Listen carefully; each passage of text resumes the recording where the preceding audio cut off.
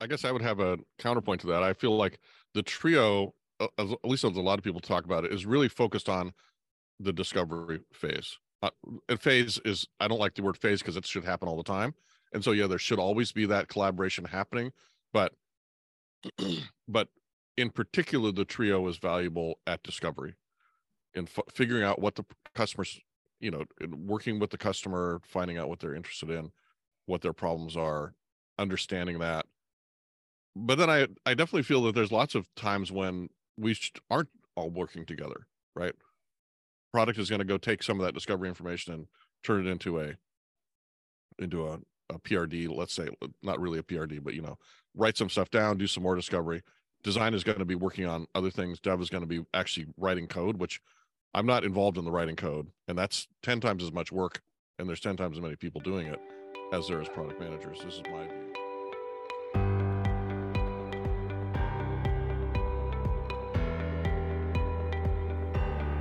Welcome to Product Growth Leaders Topic of the Week, a podcast that explores product management and leadership topics through interactive conversations with our product leader panelists. Conversations that will challenge you to think about your thoughts on the topic and perhaps get you to change your mind. I am Grant Hunter, co-founder of Product Growth Leaders and the host and facilitator for these conversations.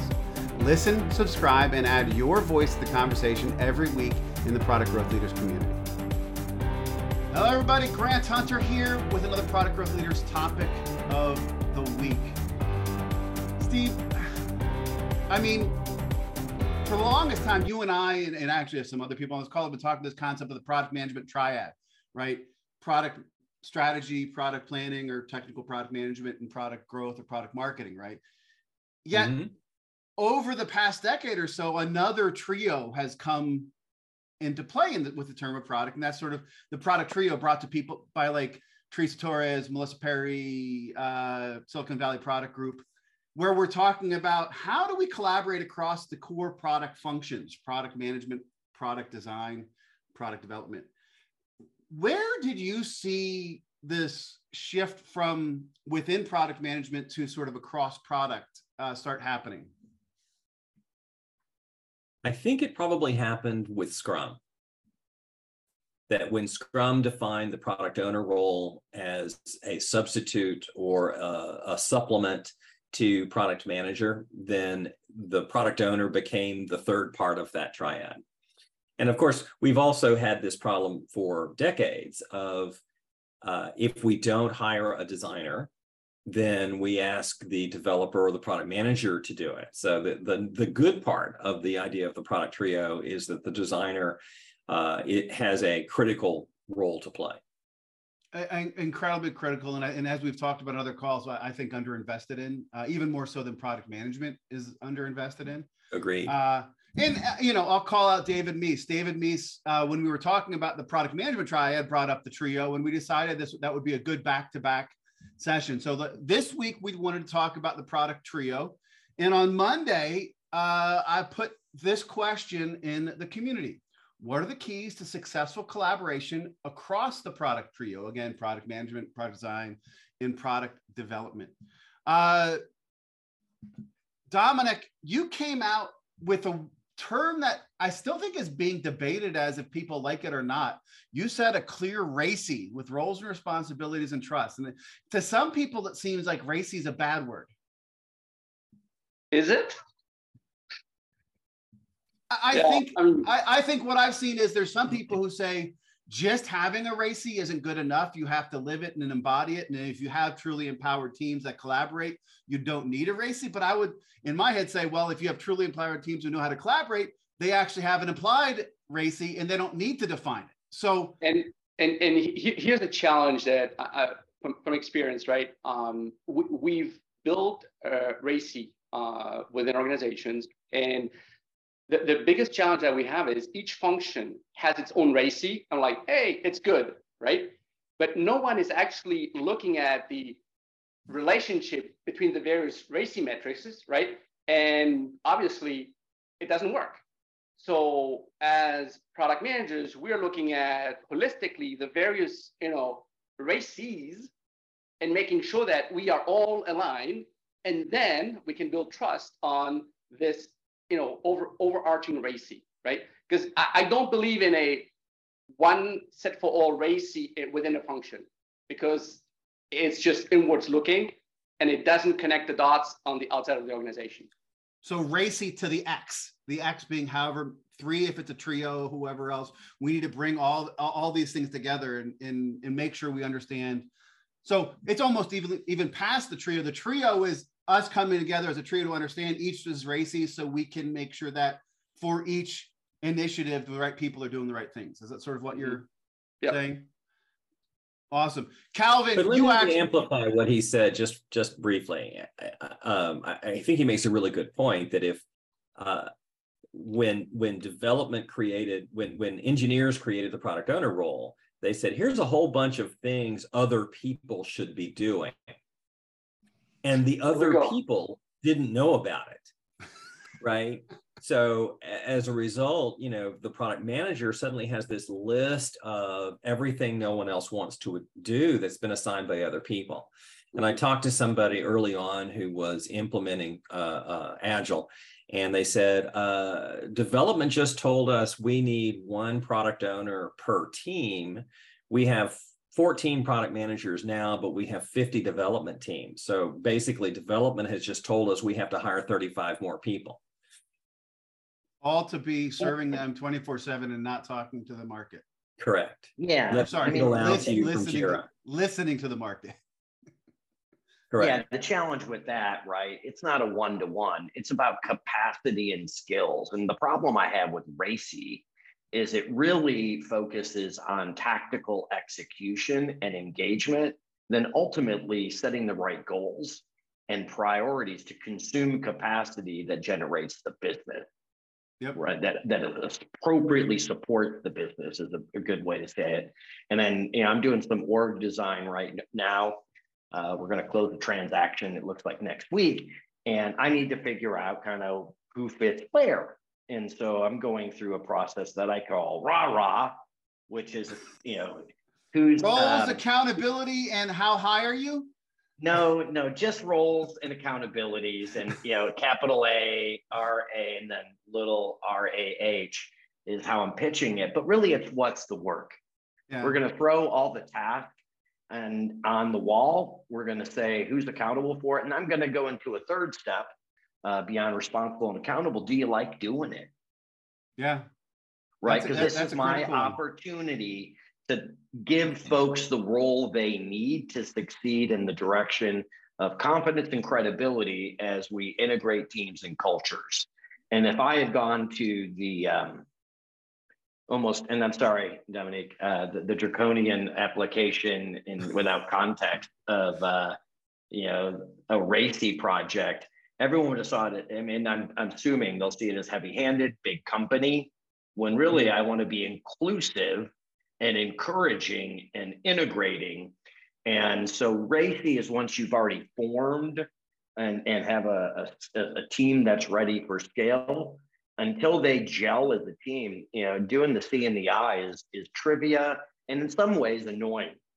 No, I get that. And actually, John, this is where my mind works, and maybe it was because it was 420 yesterday, but RACI is Nanny McPhee.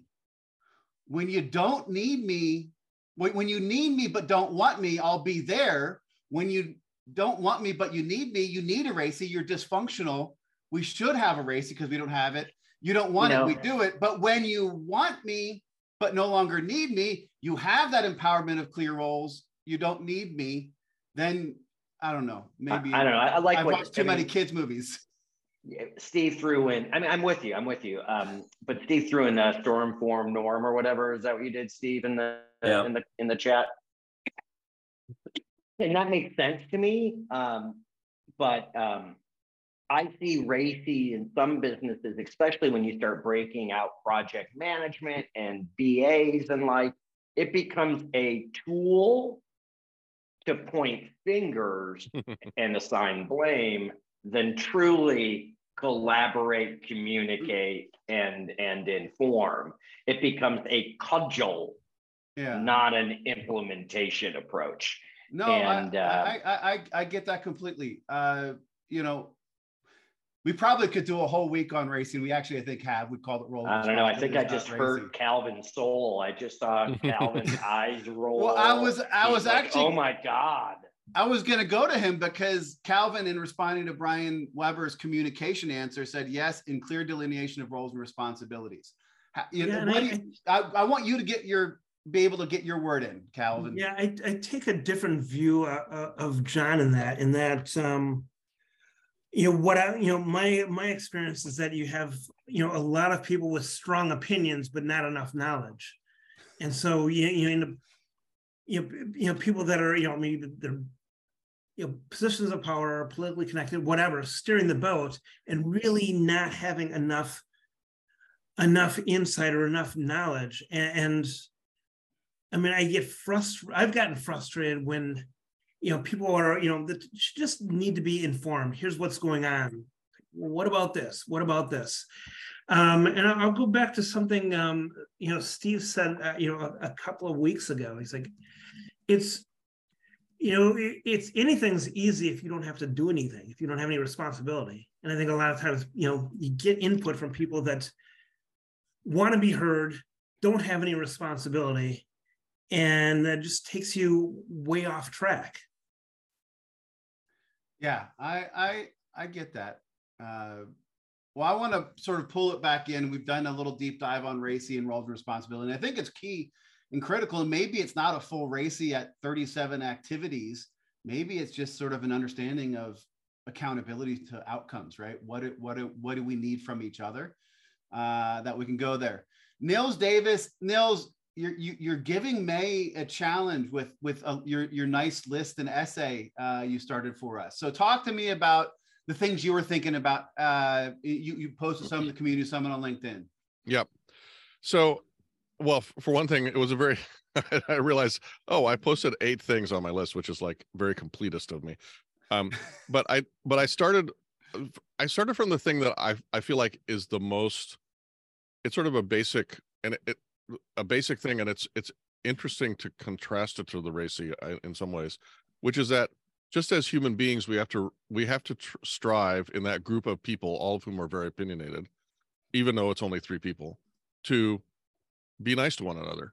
Don't step on each other's toes. Don't try to do the thing that the other person is the expert in, and expect that your toes are going to be stepped on, right? And don't react badly to that. So that was sort of one of the main things. And then the other big message of my list of 8 things, which we can maybe shorten to be nice and don't be a dick, and you are still the leader as the product person, right? They're going to look for you to be the leader. If the outcome of the discovery, for example, that you're doing is bad, it's not their fault, it's your fault.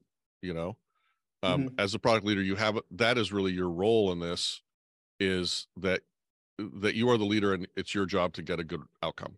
It's your job to make sure that they're doing the right thing. We're focused on the right thing. And it's your job to empower them with the context on the personas and the problems and the value to enable them to do their job the best. That is right. That is right. And I also, going back to the question that you started with asking Steve, where did this come from? Well, I feel like I've always known for 25 years of being a product manager, and even before that we've known that having design and dev, talking to the customer, hearing what the customer has to say, is beneficial, right? Yep. Because they always have perspectives that we don't have as product people. They might ask questions that we won't ask. They certainly, can start to think about solutions, even though discovery is not the time to do solutions, but they might be thinking about, if I went down this path for a solution, it might have these implications. Let me ask about those. Or if I went down this path, would have a different implication. It gives them the time to ruminate on it, right? To start thinking about it in a way that's going to make it easier for them when it's time to do it. That's right. And then I think the other really important thing is the empathy part, right? Hearing from the customer about the pain that they're suffering gives them empathy and helps them create a better solution. I always feel that. So I'm going to date myself. When I was getting my MBA, we had a guest executive, adjunct or whatever, who ran the AS400 program, turned it around when they went from nothing to a Malcolm Baldrige Quality Award. And this is in the 80s, right? And he said the biggest thing they did, Gerstner asked him to take it over. He said, I'm only taking it over if the engineers can go do on-sites with customers to understand, right? So he said the critical thing for them to turn around their quality, their process, was getting the engineers out of the building and out to the customers so they could see. And I think that empathy for the engineers, especially in something like that, right, is critical. The other thing that made me think about is when it's humility in the team, right? Whenever you have a team that works together, I had a team right out of grad school where every single person on that team thought we were the worst person. Each of us thought we were the weakest link. We had so much respect for each other. If you can find a trio where you can build that type of relationship, that to me, that would be unbelievable. Yeah. Nils, thank you for the great list, and good to have you on here again. Nice to be here. David, I've never been on a team like that. In my teams, it's always, I'm doing a great job. It's just those other jerks who aren't doing their job. And I have a feeling they're saying the same thing about me when I'm not listening. But that actually, everybody else's job is easy. Yours is the hard one. Steve, that explains us though, because I think that I'm the weak link and you're the star. And let's continue to think that. Yeah. All right, David Meese, you talked about a shared understanding of some significant degree. Talk to me about where your head is. It's that empathy thing that we're hitting on here, whether it's the engineers or the design component of the team. We need to know a holistic idea of what we're doing here. What are the problems? What are the pains? How can we step into the shoes of the people that we're solving for and building for? And if you can't, I've been in a situation like that recently. And it's a situation where the design person needed to, if you don't have design and you go right to engineers are the ones that have to have that shared understanding, because as the product person, you need to say, these are the opportunities, these are the problems that we're trying to solve, and we need you to help do the solutioning, as you pointed out, Steve, in your recent article. And in this case, it flows through design first, and it was such a bottleneck. And when you don't have that shared understanding, you can't get to, okay, now the engineers know what to build and prototype so we can test it out here. I think, and I've said this before on this call, and to what Nils was talking about and what you just said there, David, there's the double diamond design process that people talk about a lot. And the problem is the diamonds touch at the points, right? Like one diamond is done and the next one starts, where really they need to overlap, right? Yeah. We need to bring the designers and developers upstream into the discovery. And we as product management need to stay around a little further to make sure that if there's questions or pivots or whatever, we're there to help provide the context needed for that. I think that. Yeah. And, there's something interesting last week, I think you pointed out, Steve, that I noticed that a lot of times product in a lot of organizations is divorced from business for some reason now. And that seems to be the modern trend. And even when product isn't, though, there also needs to be that understanding of what the business case is here, because you could go off and find solutions that don't serve the business case at all, Yeah, no. And I think that's one thing that Steve and I definitely, advocate for, is this business and strategic role of product management, right? If we're the ones looking out for business value and return in that type of stuff, and have to be doing it, both in the helping us discover the right problems to solve and focusing on those, but then also understanding the business case when we can do that. Much of how we want to work together is about power and structure. I mean, talk about a way to open up this conversation. Talk to me about what you were thinking about. So a lot of the times when we talk about the trio, we're talking about the PM, probably the one or two designers on that group, and then the dev team working to solve that thing. So this group of people working together, sometimes a representative from development, is called the trio. But how does the trio work together is another, how do you get to that point? Because, a lot of this comes from Teresa Torres's work on continuous delivery or discovery.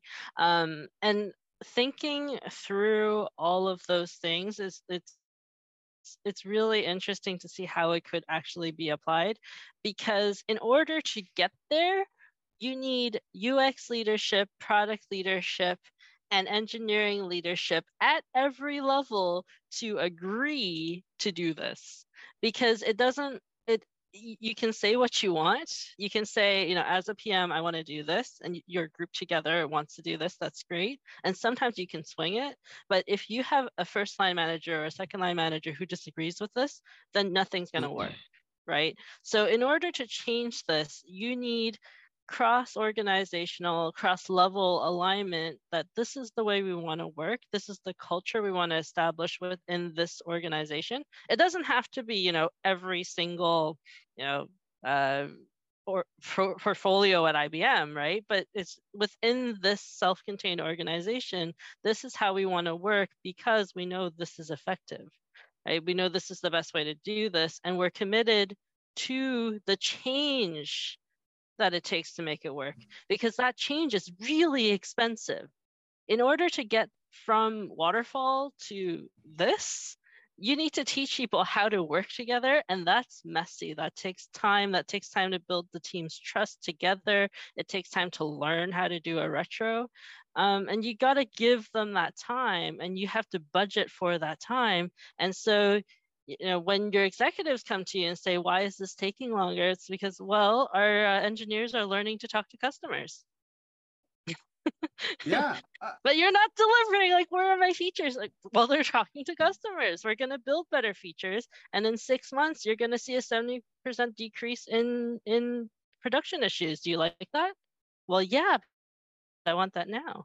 How do you do that, right? So without leadership alignment at the top, you can't push it. At the leadership alignment at the bottom, it won't sustain itself.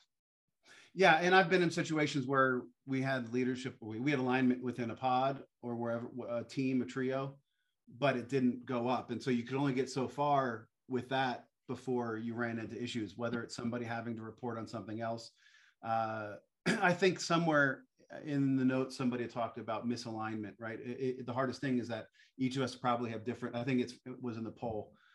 Each of us have, if each of us has different compensation plans and what we're being bonused on, how do we get people aligned and working together? But it made me think about our conversation on toxic bosses and toxic companies. All it takes is one in one of those three, streams, and then it can mess the whole thing up for everybody. I want to add that it's not about people being toxic. It's about people who have always worked this way, and you are introducing something new, right? Yeah. So this is what works, and all of a sudden people are like, let's change this. It's very uncomfortable. This works, so why are you changing it? Yeah. It's not toxic. It's the why. Yeah. It's the why, right? Why are you relevant? Why is the change relevant? And I don't know who said it, Grant or you may, but I tell all my folks, get into the bonus. Understand what motivates your upline and tell your stories and share data. And, I had a CEO once tell me, Cottrell, it's only math. And I'm not even sure it's math, it's arithmetic, it's plus minus, it's not even complex. If the math works and it helps me or my peers get their bonuses, then the answer is yes. But if you can't do the math, you can't make a commitment against the math. That's where it gets scary for lots of people, right? And it's scary because if I make a commit, then I've got accountability. And so it's a lot easier to outsource the decision to somebody else, no matter how challenging, troublesome, no matter how it impacts lead time. And so if you can't motivate people with math and understand how they as individuals are motivated, change is nearly impossible.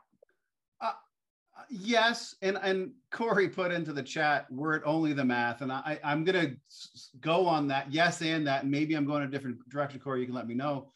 The reality is, if we don't have alignment at the leadership level, if we have alignment at the leadership level, then we shouldn't have to worry about the math, because our math should be the same as their math. right? Yes. 2 + 2 should equal 4 along all the people that would add those numbers up. If different people are adding up different things and getting different results, by design, I might add, then you've instituted a problem that you can't unwrap.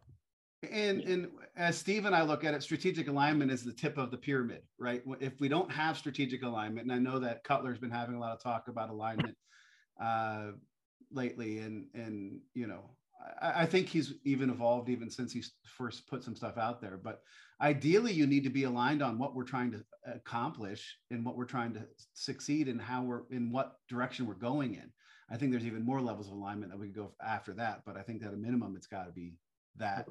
I don't know. I've been thinking about what Corey said, and as a senior operations guy, board member, investor, and a product guy, I'm going to do what I know works until the math and the commitment changes that.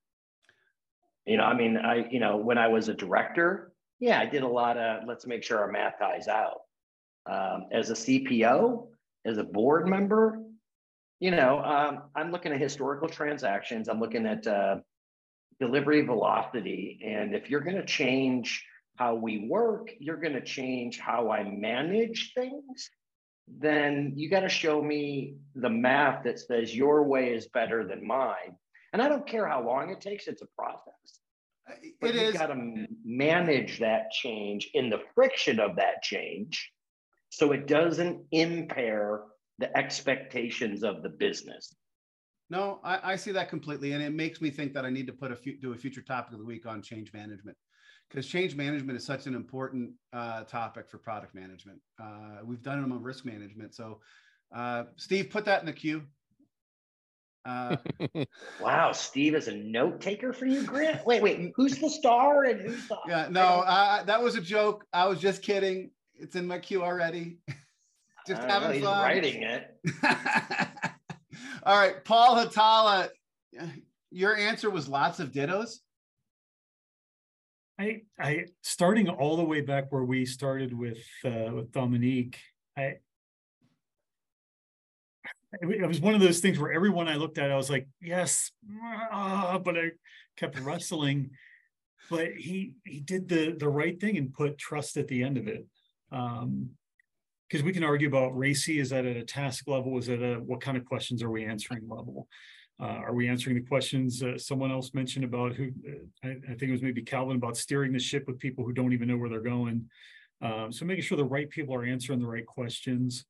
So at that level, I see RACI and you got to trust each other. But after all this conversation, what I learned is you really only want to work on a team where everyone is smart, perceptive, and nice.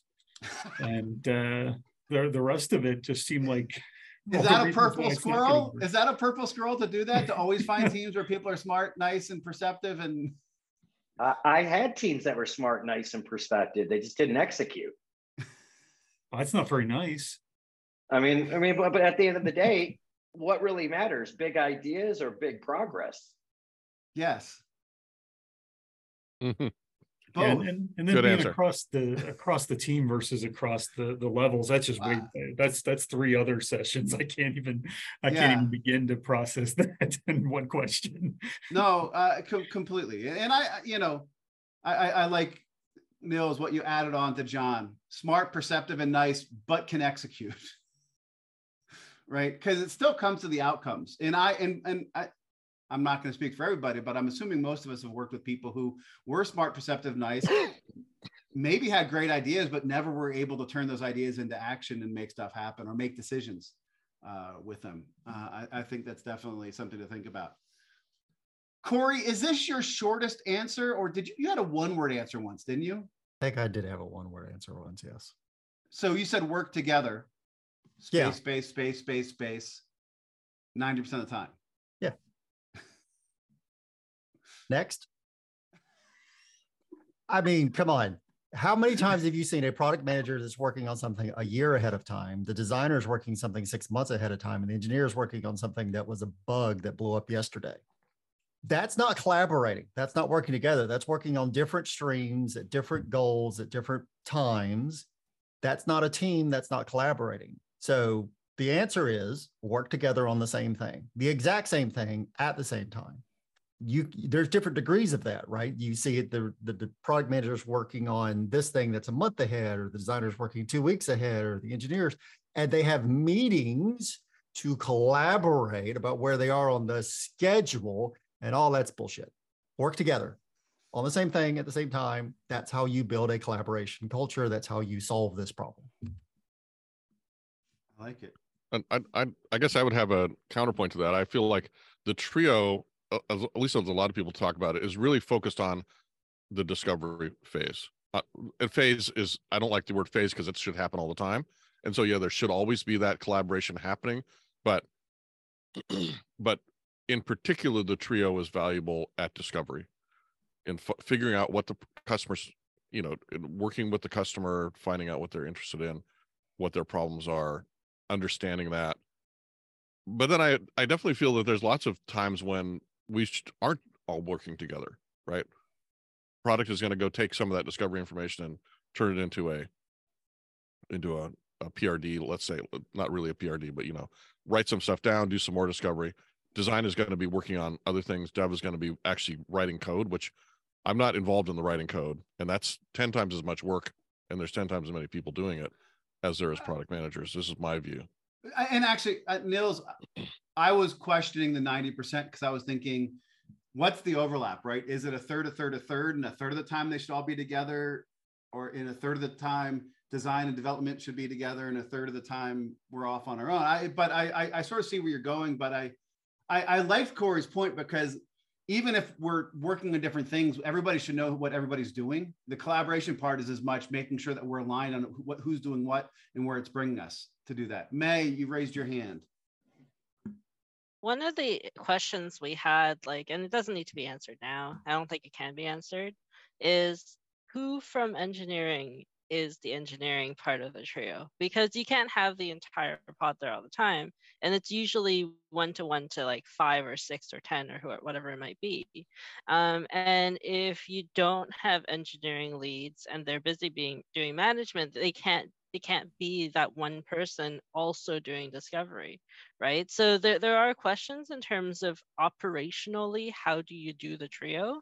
And it's interesting. It's worth thinking about, especially within the context of our respective organizations. I completely agree. And probably to have that successful collaboration in each organization, you need to define who it is and what role they play in that. And likewise for the other roles as well. If there's one designer for 100 developers, or one product manager working with 6 or 7 teams, then there's not time to collaborate or do any of the work that we really need to do. Yeah, completely. What a great conversation. I'm going to transition us to the poll, because gosh, that conversation went for a while.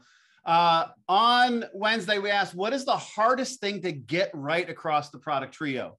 A truly shared vision, a collaboration of equals, clearly defined roles and responsibilities, and maybe we've already spent too much time on that one, and shared knowledge of the market and problem. And right now it's a tie between a collaboration of equals and clearly defined roles and responsibility. But Corey and Dominic, you guys both came in with a truly shared vision. I want to start with you, Dominic, and then Corey, you would put some comments in as well.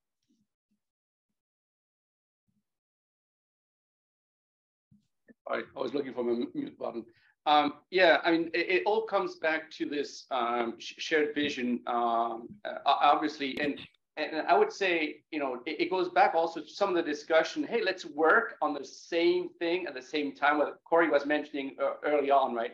I mean, there's the shared vision, really high level, but then on the day-to-day is let's work together on the same thing, as Corey was mentioning. So I think those two ideas, Corey, if I may, are kind of aligned, right? Yeah, to me, it's how are people working together? They will work together how they're incentivized. It's simple behavior psychology, right? If you're incentivized to create and fix bugs, you will create and fix bugs. If you're incentivized to get this work done by this date, you will get that work done by that date, no matter what it looks like, how it works, or anything else.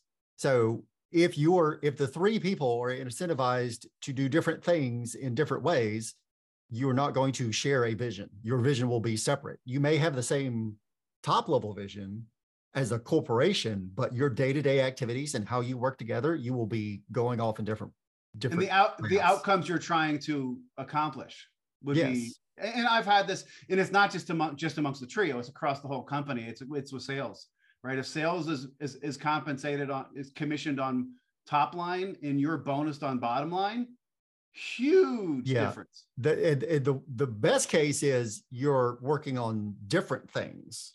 Yeah. The worst case is you're working across things where they're directly in conflict with each other. Yeah. That's what I've seen sometimes, and there is no way to unravel that.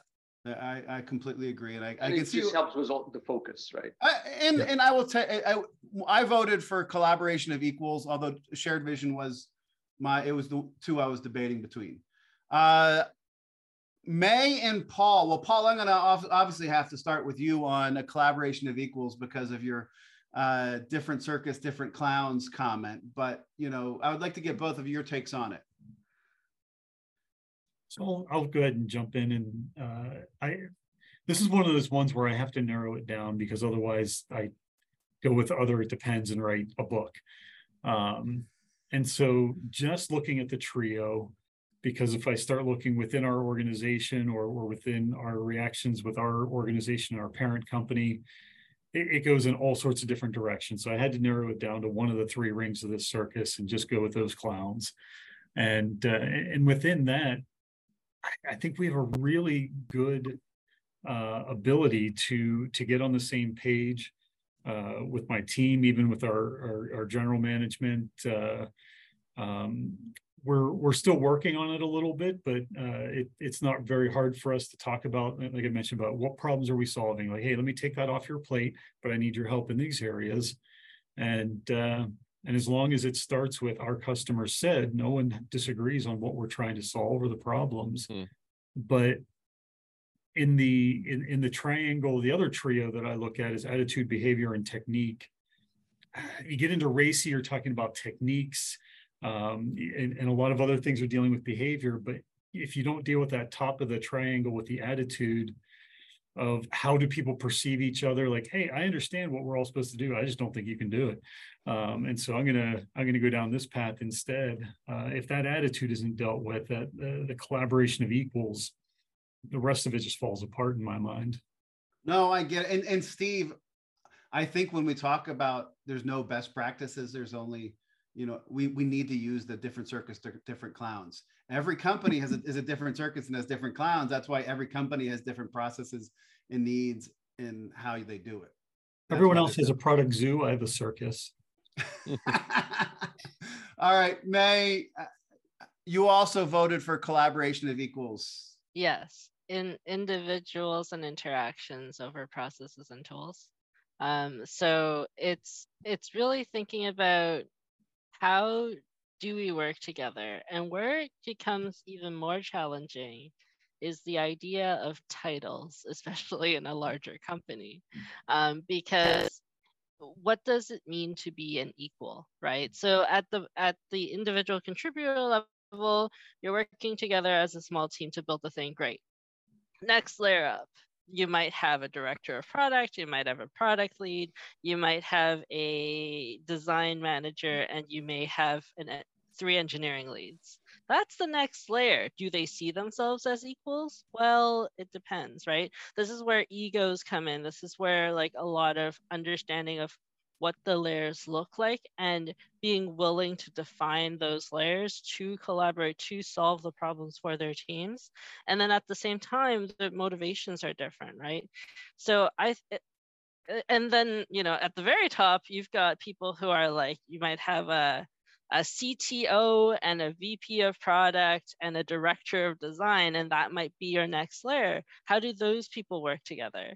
Are they considered equals? Well, evidently not, but it's challenging to think about it because you need every layer to support the people who are supporting the people under them, right? Especially as you scale. So that those collaboration of equals is extremely difficult because, you know, at every layer, you also want to empower the layer below you. But in order to do that and to scale, like processes and tools sounds extremely tempting. So I think it's very difficult, especially when you take into account scale. No, I completely and totally agree. And it goes back to the conversation from earlier about these pipes. It only takes one level in one of those stovepipes to mess everything up. Calvin, you voted for clearly defined. You're the only one on the call who voted for clearly defined roles and responsibilities. I want to give you a chance to change your vote after we totally went all in on RACI in the beginning.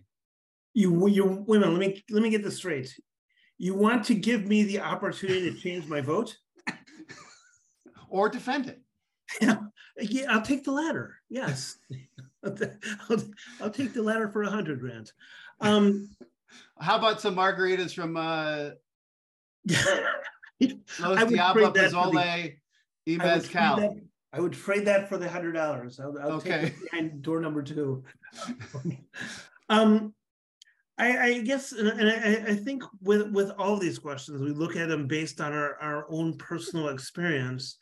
And mine has been that there just tends to be an overlap such that people, let me be frank, people aren't staying in their lane. People, it's like if I'm responsible for X and you are informed, then don't try and steer the boat. Yeah. So, and there is, especially because depending on the organization and depending on leadership, if they're design centric, engineering centric, or business centric, you can see one of the trio easily getting, and I think this goes partly to May's point, each of the trio could be getting overweighted. It's funny you mentioned the the type of organization, because I worked for one organization that's more technology bent, and you have the engineers chiming in on pricing. Yeah. Like, wait, what? Yeah. No. It's like me trying to write code. As someone that's come up through the marketing and direct marketing. I've done that years past. You don't want me coding. You just don't. So no, I get that. So clear roles and responsibility. Now we got a handful of people on the call who had not voted in the poll. So I just want to quickly go through and see where those lie out. John Gatrell, truly shared vision, collaboration of equals, clearly defined roles and responsibilities, shared knowledge of the market and problems. Which is the hardest thing to get right in the trio? I think one of those is impossible, but I think it's shared understanding, right? Understanding the market. I know you positioned the trio. It really reminds me of a model called the author team. I think Steve taught me that years ago. I think it was BMC or Peregrine or something that had that model when we adopted it. But the whole concept of shared equals, I mean, we all have inputs, but we don't have equal access, nor do we have an equal opportunity to contribute.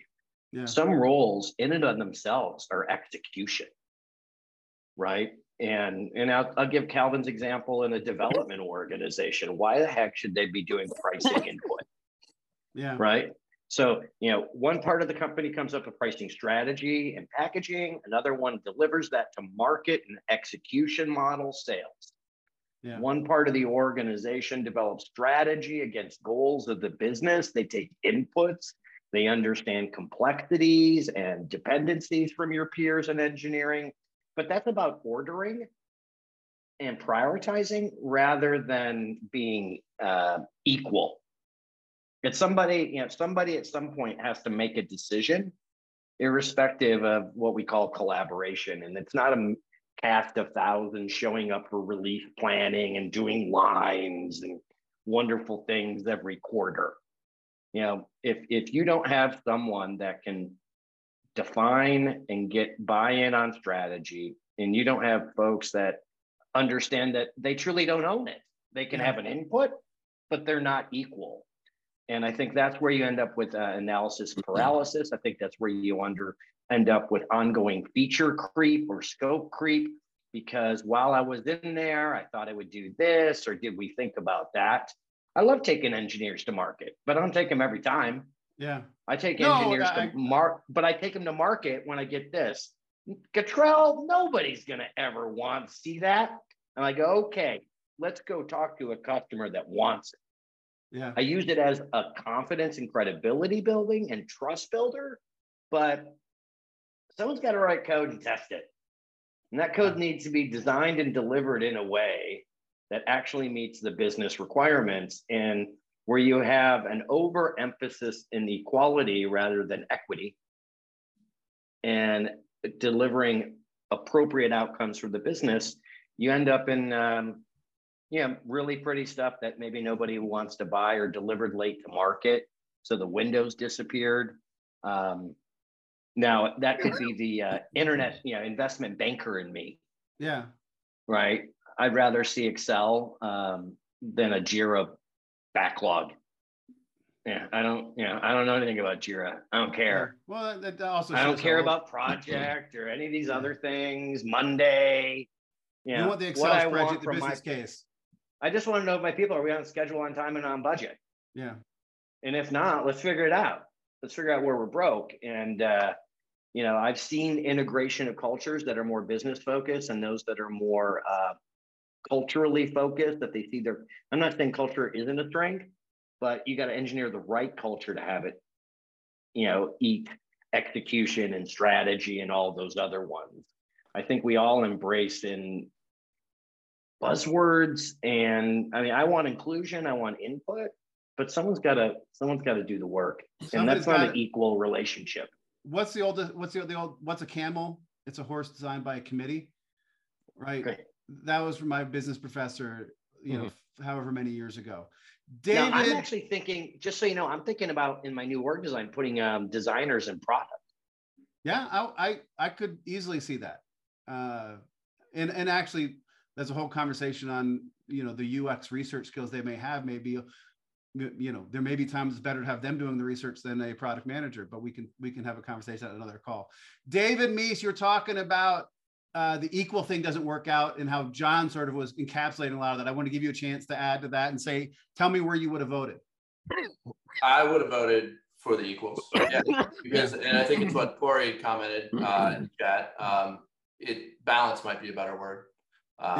In contribution of your subject matter, where you're the expert, right? Yeah. Because it's not equal. At the end of the day, if things are running right, product makes the decision of the direction, of the focus, of the priority. Yeah, completely and totally agree. Nils, where would you vote? So I don't remember if I voted or not, but my take on the options is, I think in the trio per se, the roles and responsibilities are flexible, meaning the trio doing things like design and discovery, right? Yeah. When they do their actual work, of course, they're the boss of their actual work. In the context of the trio, our roles may differ depending on the conversation we're having, whatever. So that's not like that's flexible. It doesn't have to be a certain way, in my view. Yep. A truly shared vision, I think we're building the vision in that trio. That's actually part of what we do. I mean, there may be a vision, a corporate vision, that we all should share, but we all have a different perspective on. That's part of the reason there's three of us, or in the trio. But in terms of the vision on this problem that we're looking at, or even finding out if there is a problem, that's something we're building. So to me, you're building that in the trio. But everyone having an equal or better, as David says, balanced say in what's in the outcome, I think and balance meaning you're bringing your expertise into it, and you're not getting your toes stepped on very much, and you're not stepping on their toes. Right. And you're providing where everybody's providing their expertise, and which is greater than where the outcome is greater than the sum of the parts is the goal. And so that's sort of where the equal or balancing comes in. So I'd probably vote for the equal, even though I'd reword it as balanced. But a collaboration of balance doesn't work. I know. I'm just working with my wording. I I would say that, you know, the goal of the, sorry, I've made just one quick. I think that the trio should, your goal with the trio is that it should be like a mastermind in that original literal sense that was in, the Napoleon Hill book, right? Think Which and is Grow this idea Rich. that there's a mind that is superior to all the actual physical minds in the room that arises from the collaboration. And if that's not happening, that's a problem. That should be the outcome. I love that, positioning the trio as a mastermind. I think that's a great way to look at it. May, you were going to say? I think I want to be careful with the wording of stepping on toes, because like what we're talking about here is building a culture where we work together and we respect each other's strengths. And I think it's not about stepping on each other's toes. It's about providing the view of the world from your view of the world, from your set of expertise, right? So when we say the word equal, it's that we are on equal standing when we talk to each other, not that we are equals in power. And I think if we're talking about building towards a place where people talk to each other and work with each other, it's really about the culture, not about this is your job and this is mine. It's this is what we're trying to accomplish together, because we are individuals and we work together and we're trying to accomplish the same goal, ideally. So it's about bringing in your perspective, and the more additional perspective we each have together, the better off we are to solve the problems we're trying to solve together. No, I love that. Steve, before we head to our closing, because this conversation has gone amazingly, did you have one you would have voted for? Well, I'm really big on roles and responsibilities, largely because I've worked in so many environments where the job of product management is what everyone else doesn't want to do. Yeah. So getting really crisp on, I'm going to take the lead on this. I'll provide. I can be consulted on this. I'd like to be informed of that. I mean, I think that is very healthy, particularly when there's so much blur going on, and somebody says, "Well, you need to do that because you're the product manager, aren't you?" Which turns out to be this enormous list of things that product managers shouldn't be taking the lead on. No, I get it, and I agree. And again, all of those answers are there because they, in my head, could have been. Right. Mm-hmm. So I think we could have been there. Well, between the Monday conversation, the poll conversation, gosh, we're already at time for the wrap up. In our new format, we're looking at key takeaways. What is your biggest learning or takeaway from this conversation? And I'm going to start with Dom.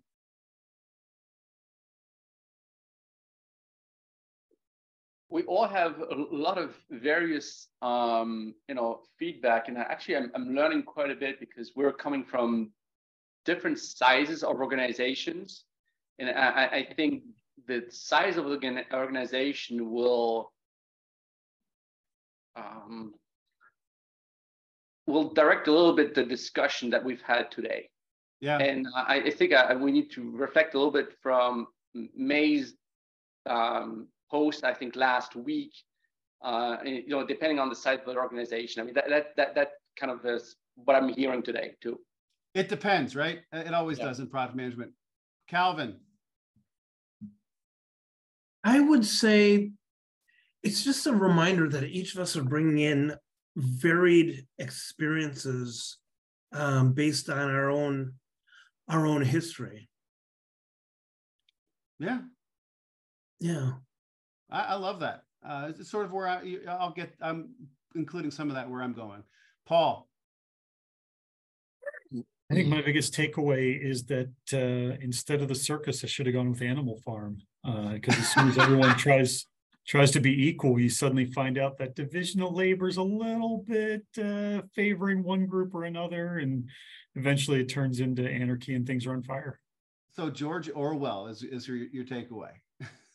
All right, John Gatrell. I think we all want to be a pig, and I think it's, Nils said something around psychological safety, and when he put that in the chat, You know, that's really kind of my comment around culture. Everyone has to feel safe. And if they know what we're trying to accomplish, and to Calvin's point, they know their role. To David's point, do they know their market? Then we don't need to be equals. We just need to be confident, comfortable, and feel like we're contributing. And I think on a day in and day out, a little bit of what Corey said, just working on the same stuff. Yeah. But it all goes back to, do folks feel safe? Yeah. Safe they can fail, safe they can contribute, and safe that learning through that failure makes everybody better. And I think May hit something too, that, you know, retrospectives are something to learn. They're an investment. Yeah. And those require safety too. Well, and it goes back to even our product survival metrics conversation with Adam Thomas a month or so ago, where psychological safety is one of the key pillars to make successfully survive. So I love that. David Meese. A lot of what you said, John, I think it resonates so much, and it's almost that these different choices that we had to make, they actually, when you talk about them all, you realize they all kind of point to one common thing. It's, you know, but for my, I think it's that racy is popular and people like it. I think I assumed it was sort of, oh, okay, it's a necessary evil, and you know, we all understand it's complicated, but I see now there's people out there that actually find them useful and welcome them. Again, we'll do a whole path on that and the different ways you can spell it and what it means. But I like rah-rah now too, John. Nils. I think I'm going to echo a little bit what John said, which is that, you know, there's a lot of ingredients to the trio, a lot of different ways of applying it. And like I always, there's a, you know, if you is it War and Peace where that starts out? No, it's Anna Karenina. Every happy family is alike. Every unhappy family is unhappy in its own way. Well, product is a little bit like that. Every successful product there's a set of things that a company has done to make a product successful. And if you mess up on enough of those, your product will fail. Well, the trio is kind of the same way. There's a lot of things that go into having a trio be successful, or whatever the organization is. And if you mess up on enough of those, the trio will fail. Now, maybe you don't have to get everything perfect, but you have to get a lot of the things working, you know, psychological safety, some sense of equality, some sense of, as May talks about, having the support from above, having everybody aligned with what you're trying to do, you know, having people not be assholes, you know, that's part of psychological safety as well, et cetera, et cetera. And if you're missing any of those things, it's likely to not come out well. So that would sort of be my summary. I do believe it's the first time ever in Topic of the Week that Anna Karenina has been referenced. And so it's one of my favorite metaphors, man. Bonus points to Nils for that. Corey. How much of our product management jobs are really just traveling ringmasters? Yeah, herding cats was a common thing. It's a cat circus now with clowns. Yes, I'm confused. Yes, we're building it, Corey, you and me. All right, and Steve had to leave early, but my good friend May, your take. I think I like to go back to something Dom said early on, which is people need to understand I think it's much less so saying what you're responsible for, but understanding and respecting what the other people are good at and what they're responsible for as well. So I think building a culture where that's important, to understand what, you know, who is the rest of your team. I think it's a pretty good start to everything that we've talked about. Yeah. No, I love that. And for me, well, first I realized that not everybody loves Nanny McPhee as much as I do. So May, I'll get you that reference so you can pick that up. I think the biggest takeaway for me, you know, yes, I love the clowns and circuses, and I think we actually may use that. I may want to use it in a couple places, but it was the mastermind. It was Nils' comment on how the trio really needs to be a mastermind. And I would suggest any team that we collaborate with, it doesn't just have to be this product trio of product design, product management, product development. Any place where we're working as a team and collaborating, if we do not make it a mastermind, we're failing that team, we're failing that collaboration. And so Nils, thank you for bringing that idea into my head. And what a great conversation on the product trio and how we can make it work and where the challenges are.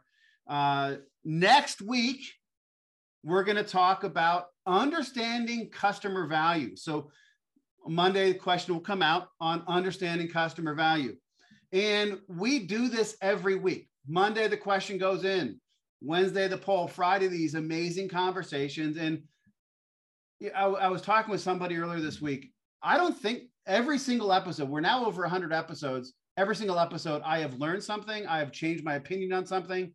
It has made me better. And so I appreciate everybody, every voice in the room. Somebody even asked, well, what if you just keep the same 6 people? I'm like, no, because I want fresh voices coming in. So David Meese, you've been a great voice that's been added in the past few weeks. Thank you for that. Paul Hatala, great to have you back.